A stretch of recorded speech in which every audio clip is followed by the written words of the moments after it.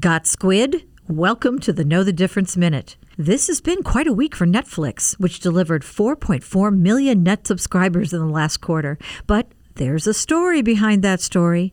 It's clear Squid Game is driving the numbers. In fact, in the first 4 weeks, the Korean drama was streamed across 142 million accounts. That figure comes from people who checked it out for 2 minutes or more.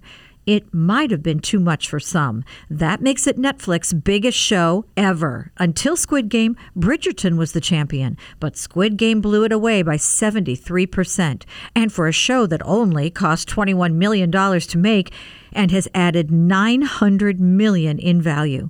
It's clear Netflix is a global player now. They have to be. Of the 4.4 million new subs, only 70,000 were from the U.S. or Canada. For Dave Spano, I'm Deanne Phillips from Annex Wealth Management. That is your Know the Difference Minute.